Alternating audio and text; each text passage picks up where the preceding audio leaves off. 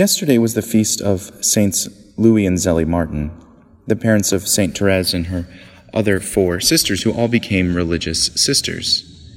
In a way, it marks the feast of saintly parents who raised saintly children.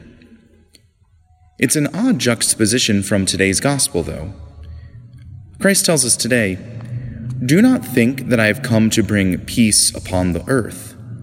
I have come to bring not peace, but the sword." And then he continues, "I have come to set a man against his father, a daughter against her mother." That's such a different image than what we see in the Martin family, where the parents and the children become holy largely because of the holiness that spread throughout their family, from the parents to the children and the children to the parents. So what's going on here, and what is Christ actually trying to tell us? As we continue reading the gospel, Christ goes on to say, "Whoever loves father or mother more than me is not worthy of me, and whoever loves son or daughter more than me is not worthy of me."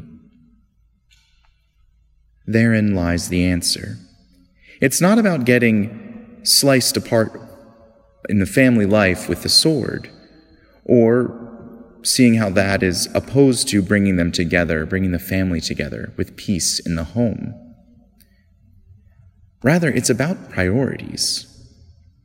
What Christ asks of us is that we make God our first priority. It's only when we don't do that that he comes to set a man against his father, a daughter against her mother. It's only when we don't take up our cross or aren't willing to lose our lives that he will come with the sword. On the other hand, though, when families are properly ordered to God, when they put God before all else, and when they are willing to accept the suffering and the loss that come with giving everything over to Christ, it's then that he comes with peace. And that's exactly what happened in the Martin family. Saints Louis and Zélie instilled in their children that following the Lord in all things was the most important thing they could do. And so the daughters followed through. They gave their lives to Christ while still loving their parents. And even in the suffering that they all experienced, they offered it to Christ and supported one another, even challenged one another to unite their sufferings to Christ's cross. And through it all, the Lord blessed them with peace in their hearts.